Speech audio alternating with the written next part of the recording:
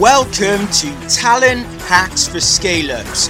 You're listening to Theo Smith on the show for the people building HR and talent functions at scale-ups whilst moving at the speed of light.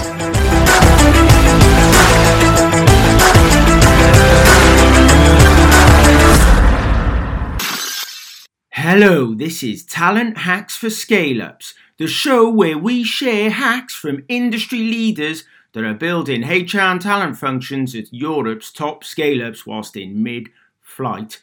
Today, we are lucky enough to be joined by Ben Omani. Ben is engineering manager at Curve, but really, the interesting thing about Ben is he's poacher turned gamekeeper. But there's far more than just that to today's conversation, where Ben gives us some real insights into how we can work with our hiring managers, but also how we can just work better within the talent function. You're going to really enjoy this session today. And Ben is also a community admin at the DBR community, which we absolutely love. So enjoy the show. Ben Omani! Woo! Welcome to the podcast. Really love to have you on, mate. It's an absolute pleasure. Would you like to introduce yourself to our audience? Let them know who you are, what you do, what you're about. Amazing. Wow, what an intro. I'm glad you gave me the warning beforehand. Nice to meet everyone. My name's Ben Omani. I am a software engineering manager at Curve, the over-the-top operating system for your money. My background is pretty checkered. Started off studying maths, built and ran a few headhunting agencies, and then moved into the world of startups and massively caught the bug.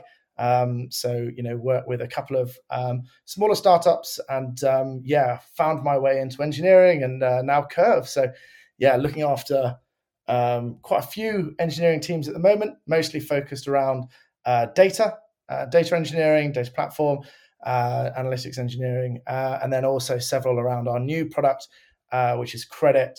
Very much going up against the Klarnas and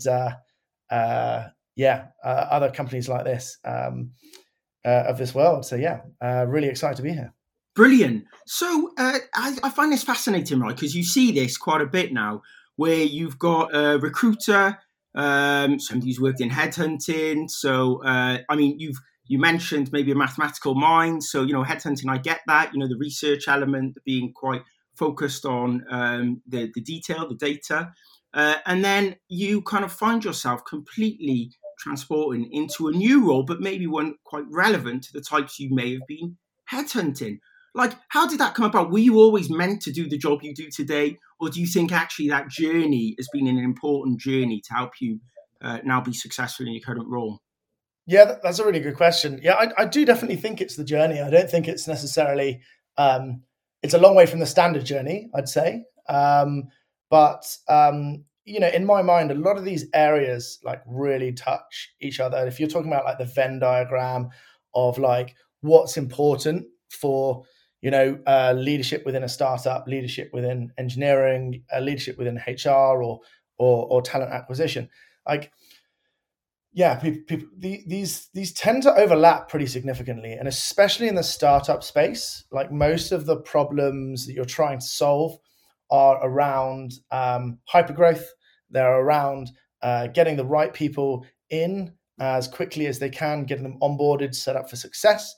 And then like keeping on giving them direction and support. And actually, in my mind, good people operations, those are also the goals, right?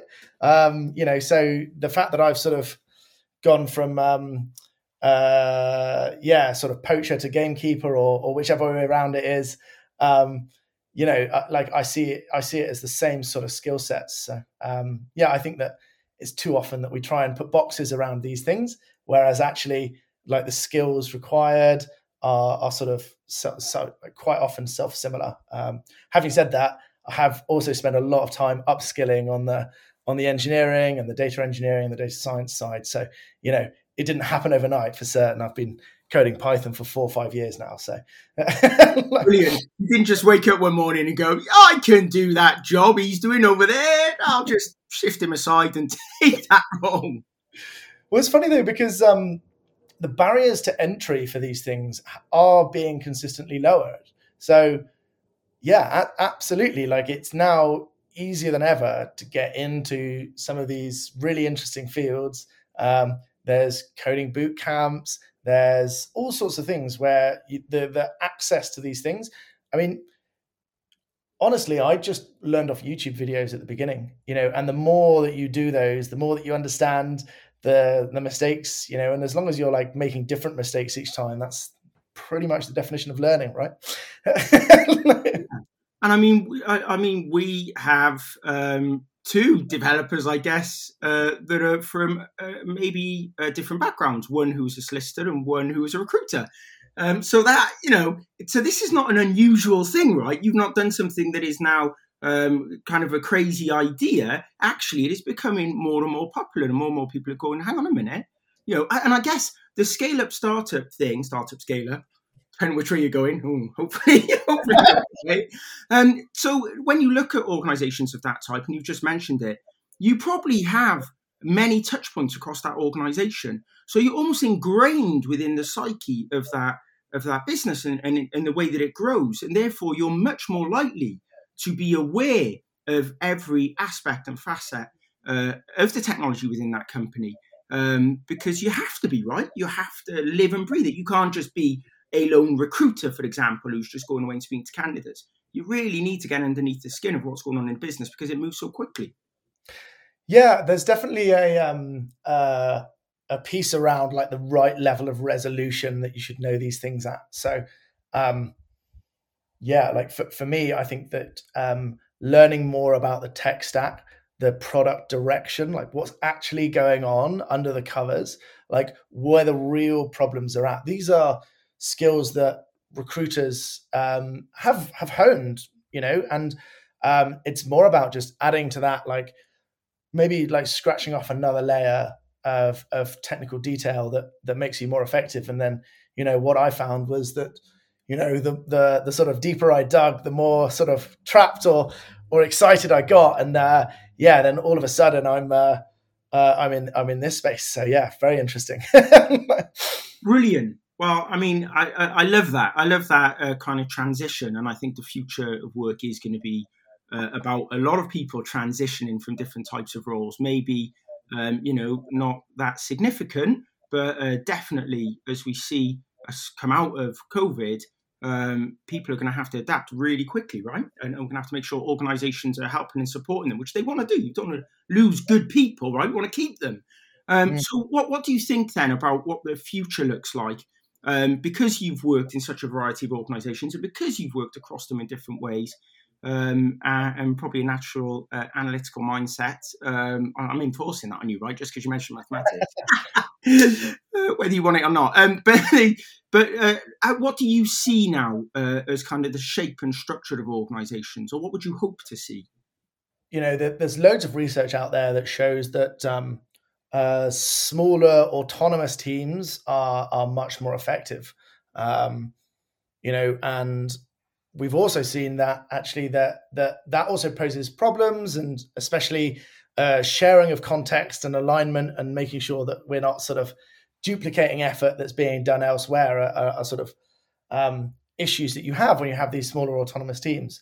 So, I see basically and I think I choose evolution like in a particularly strong way here, where I'd like to see a more organic representation of organizations where they're in this constant evolution, and that becomes the sort of status quo, right? Where you expand the team because the context grows. And then, we talk about at Curve this idea of like cell division of teams, where rather than just staffing up a brand new team with zero context, you add people to a team that has all the domain context and understands what they're trying to get done. And then at a critical mass where it becomes painful because there's too many people trying to get too many things, you subdivide those teams along a line that makes sense where they can both operate as independently as possible. And I see that being a model that can be used in all kinds of other areas, not just in product engineering. I certainly think that I can see, it's something that we're talking about right now within different operational teams at Curve. When I'm interacting with them, that we're talking about, how do we be more agile? How do we coordinate our efforts? How do we make sure that we're prioritizing so that, the most important things get done first? I certainly think that I'm very much of that, very much sort of bottom-up organic approach. There's been some really interesting studies on companies that have done this and they've taken it to an extreme.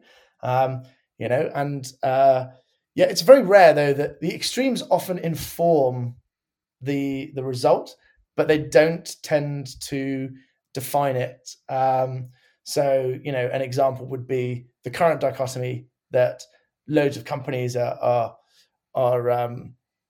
facing, which is about 100% on site versus 100% fully remote, and that's the only way or globally distributed remote where we don't even have the same time zones. And to me, these things are like false dichotomies. It's just sort of lazy thinking to say that it's one or the other. And actually, the sort of within that population, there'll be a lot of different local maximums for different teams, and it's actually about navigating that space more effectively. So you look at that in sort of vector optimization in machine learning, where you're always looking for the steepest slope, and you find the peaks. So what's the best configuration for this team? What's the best configuration for this team? And that landscape will change as the business changes. So it's about being aware of that and then feeding that back to the team, giving context, looping people in when you need to, but being sure that you're allowing them mostly to operate as autonomously as possible, because that's when they can go really fast. So that's quite meta, maybe. Maybe let's stay away from that. Well, that's brilliant. It is, right? But so I'm going to bring it back down a few levels for my basic understanding. So I love that. But if we bring it to a recruitment perspective, a recruiter, now you're in a perfect position as those teams, and I love this kind of autonomous element to it, and we'll maybe talk about how that can work by the built environment, whatever that may look like. So we'll get onto that in a second. But if a recruiter now over the next 12 to 24 months is going on a journey of partnering with their hiring managers, hey hiring manager, how are you doing now? You've been there, you've been the other side. How do you think, based on the structure of what you've been talking about and that kind of the way that teams can have autonomy and evolve maybe quite rapidly, how like as recruiters try to feed people into those teams, how are they going to work with you? What would your advice be to them? Yeah, absolutely. So in a lot of ways, actually, recruiters have a lot of advantages over engineers and product managers and UX, UIers, designers, SDETs, etc. In that they tend to have a very good understanding of like what everyone else's role is. Like what you'll find is that the person who understands second best what everyone does is often the person who hired them, the recruiter. So there's actually like that's a sort of superpower that most recruiters don't tend to unlock or use. So the first thing I'd say is get really close to the team, the actual like roadmap, like really understand what they're trying to do, not just like what the individual tasks are of the day-to-day. So maybe stand-ups are the wrong level of resolution, but seeing if you could ask just to be a fly on the wall in higher level planning sessions, maybe even sprint reviews and this sort of thing. So you can really understand like viscerally the pain that that team's going through, so that you can then understand that. And then if you do that for several teams, I guarantee you that you will probably know better than almost anyone else at the organization, like where each team is at. And you're, with the experience that you've gained from going through these recruitment journeys, understand the type of profiles that will help with that, the archetypes, abstract that Oh, I need someone who just solves this one problem, to being like, yeah, that's the one pain point you're feeling right now.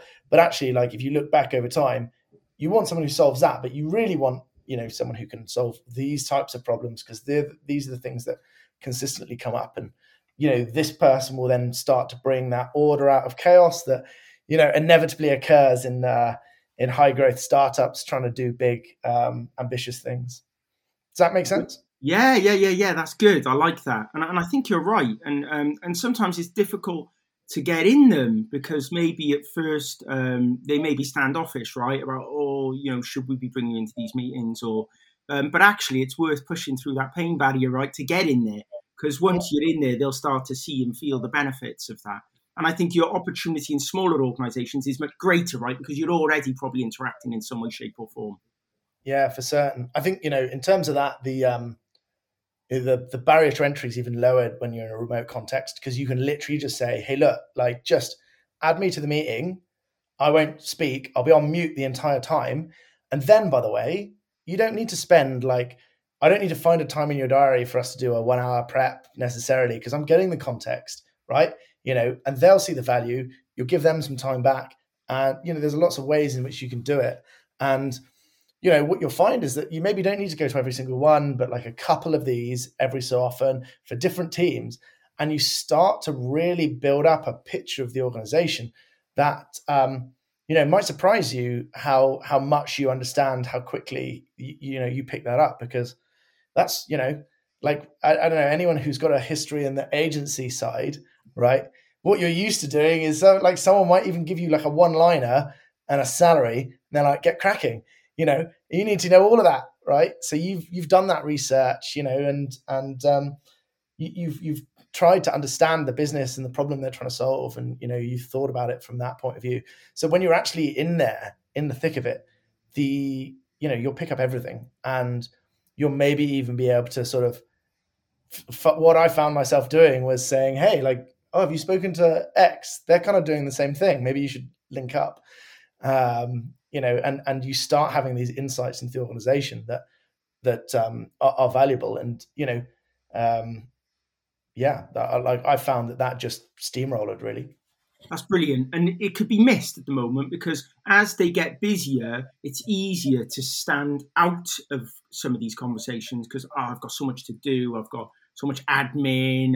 When actually, the value of them is probably so great that maybe you could just, like you said, and we'll get onto this. Nice segue this to the remote element, because you don't have to, if you sit in a meeting and you're on your laptop and you never go to that meeting and you're the recruiter, you look rude, right? If you're typing away. Whereas you can do that. You can listen to the meeting, carry on with your admin, and you're not sacrificing a bit of work for another. You're carrying on with something you can do almost with your eyes closed. But you're then being able to listen to some of maybe the bits and pieces that give you some context, which can be really powerful when you're speaking to candidates. And this is the recruiter thing, which you just mentioned. When you're a recruiter, you speak to hundreds of candidates from different role types. Each one of them gives you a new bit of insight that I used to use on the next. So I'd be like, hey, do you know this? And then they'd share a bit. And then the next one, you sound credible. You sound like you know your stuff. But you're just talking to a lot of people and you're listening and engaging. But here's the thing as well that is a real X factor is that you are picking up external best practice from hundreds, if not thousands, of different sources that you can feed back into those teams trying to solve these problems, and actually that's like huge. That's when you can really start being like truly strategic. When you say like, hey, that's interesting. Like, how do you structure your XYZ department? How do you do that? Like, who does what? What's the split of responsibilities? You go and talk to that hiring manager. You say, hey, look, I spoke to X at such and such, and like, here's their org. Like, this is how they structure it. Here's their distribution of people. Maybe even go and search and find those people on LinkedIn and say, these are the kind of profiles that those people have. Like, that's when you move from just like order filler to like true strategic partner. And that's like, I do think that's within reach of like anyone who's a half decent recruiter, because all you're doing is taking that extra step to really synthesize some of that research and then present it back to the business. And actually, what I find is that like more often than not, the key step there is like just deciding to do it. No one is going to come to you and ask for it. They're like, rightly so, a subject matter expert in their domain is going to say, I know what I'm doing, right? And they do, but they know what they're doing. They don't know what their 5 other competitors are doing. And you can bring that value to them. And I promise you, if you do that, the relationship that you'll build, the mode of interaction, the way in which you can sort of actually help mold that team will both be much more positive, but will also be much more fulfilling because you truly understand what you're doing and how you're doing it. And you'll be much more valued by the business for that. So yeah, that's like, take that initiative and synthesize some of this research that you're doing in these phone calls. So yeah, like there's tons of other ways that you can do that as well. Brilliant. So come back to the remote bit there, because this is how you've described a low barrier to entry for this, which I love, and I hadn't even thought about that, but it is. I used to have to get into meetings and sit in a room, right? But yeah, it does change things. What else do you think the remote world looks like? What are the other benefits? What other things can we consider? Should we be going back to the office? Shouldn't we? And I don't want to overdo this because it's talked about a lot. But I think you've just told me something I'd not considered. So let's just touch on that point for a moment. Let me take it to another level. Like, you can treat it like a podcast, right? Like what we're doing now. Like, why would you even need to be in the room? You can record the meeting and watch it, listen to it while you're doing your admin at 2x speed. Pause it, rewind it if you missed something, go through it. Like, that's a better experience than being in person. You can actually sit through an hour meeting in half an hour and re-go over any point that you needed clarification on multiple times if necessary, while also Googling things. So you got that, I think, is a much more, especially from an information gathering point of view, is, super interesting. And you can do all sorts of interesting things once you've got these videos, right, in terms of like extracting information from them. So that's one thing. But yeah, I mean, like, in terms of like the going back to the office piece more widely, I've spoken about this quite a lot. And my view is that you've really got to treat the office like a product, right? If you are mandating that people would go back to an office, then you can already show that it's not worth it. Like, if it was worth it, you wouldn't need to mandate it. Employees would be doing it, right? They would do it. They would be like, yeah, we want to come back more. So what I think organizations really need to think through is, what value does an office add? What problems are you solving? That product thinking, separate the problem and solution space. An office is a solution. It's not a problem. Like, what problem are you solving? Well, you're solving communication issues, which are very different remotely versus in person. You can't tap someone on the shoulder. You're solving feelings of belonging, right? Where you go to a place and you see the same people, and you don't get that interaction necessarily when you're remote. You're solving these collaboration where in-person discussion, and some people get a lot of energy from that, and lots of people do, lots of people don't. But these are the sort of problems you're solving. And then you're like, right, well, when you look at those problems and you look at trying to solve them, the office is a really brute force, expensive solution for this. Like, I work in London. City centre offices are expensive. I mean, they weren't a year ago when you weren't allowed in them. You could pick up an office pretty cheap, but they're already ramping up again, I think. So it's like, it's not, and it doesn't solve all these problems, right? It doesn't solve communication or belonging just for that. Like, I've always said, like, these, like, a hoodie might give you a much greater sense of belonging than an office. And, how many hoodies can you buy for office space for one person per month?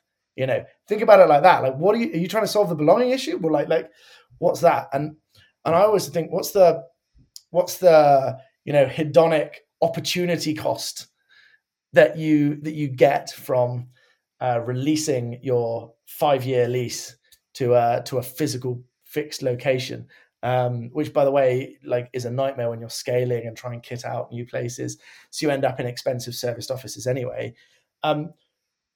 If you want that collaboration, like, are you going to get more from having the team come into the office day in, day out, or have them spend a week in Greece, say, once we're allowed to and it's safe, on an in-depth, intense strategy session that you maybe only need to do once a quarter? Yeah, I'm down with that. Yeah, 100%. I'm like, how much more inspired are your staff going to be when they can work from anywhere, right? Rather than, right, on a Thursday, you've been in the office for 4 days and you go down the pub. That's not team bonding. Yeah. So I think there's lots there. I could carry on forever, but a friend of mine who runs a headhunting company, executive search company, he took his team out, I don't know, about 10 of them, to Greece. And they spent, about a month. Just lived there for a month. The team were able to. Obviously, it's not right for everybody. I've got kids, I've got family. I couldn't just go for a month. But for that team, it was right. And they went and lived and worked in Greece. Now, I mean, that is incredible that and obviously you're asking your team, right, what works for you? Would go into Greece for a month, living in a place with a pool, working there together. Would that work for you? Yeah, okay, we'll go and do that. And we'll get a lot of rest time, we'll recuperation, but we'll also come up with some incredible ideas that we can take forward. I love it. And that thing around the meetings, just before, I don't want to miss that, because something that came out of that just got me thinking is also, these transcription services like Otter, you could transcribe the meeting. So if you were going back on a train into an office or traveling down to London, like me, I might have a couple of hours where I'll be on a train. I don't even have to watch it. I could just sit back and read the meeting notes if that's the way my mind works, right? 100%. And there's APIs now that can summarize these things, right? So I can see a future very quickly where actually it makes so much more sense for these things to be recorded, where an organization will be able to save a video recording, like automatically transcribe it and provide executive summary notes of that meeting that will automatically be posted out to anyone who wants them. Yeah. Me, I want them. Yeah, exactly. Like, why wouldn't you want that, right? Like, and is it going to be as good as handwritten notes? No, but it's for free, and someone can then review those notes, compare them and contrast with what they've experienced in the meeting. Anyone else watching the video of that meeting can then update those notes with points that they think is most relevant when they review that video. So yeah, I think that's there's a massive opportunity there. There's certainly a couple of cool product or company ideas in that, I reckon. Yeah, well, come on, let's run with that theme as we close off. Like, we've got onto technology, which we couldn't. How could we not talk about technology being what the podcast is about? So, what else do you see? I mean, that is fascinating, and I love that idea of being able to simplify some meetings so that there's certain people who don't need to be in the meeting for the whole meeting, but they do want a piece of that meeting. So that's perfect. What other technology that do you see that could be helpful for everybody? It doesn't have to just be the recruitment part, but we're all going to benefit from. Well, I can certainly talk about a gap, which is around, I suppose, sort of the ERP space, where I just feel like all of these tools are sort of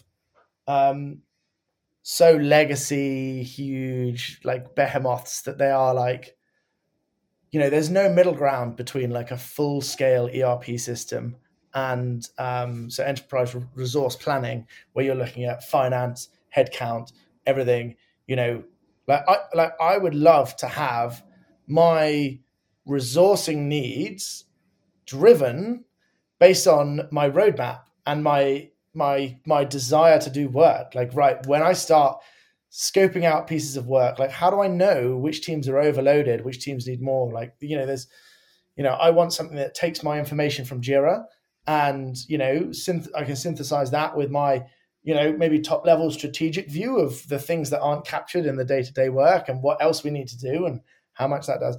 And then starts to bring it back. And, I know that there's some interesting stuff happening in Jira where you can put in the capacity of the team, and it like does some machine learning on the number of tickets that they've delivered and goes out to there. Like, right, now let's, like, once we've got that up and running, can we close the loop with that? Can we then use that to predict, what our teams need to look like in 3 months? Because let's be clear, that's the timeline that HR and finance and people ops and finance and talent acquisition need in which to make their plans, right? So like, can we have that end-to-end view? Can we have it bottom up, from what we want to do to like how we actually deliver it? And then, yeah, I'd love to see something like really smart in that space.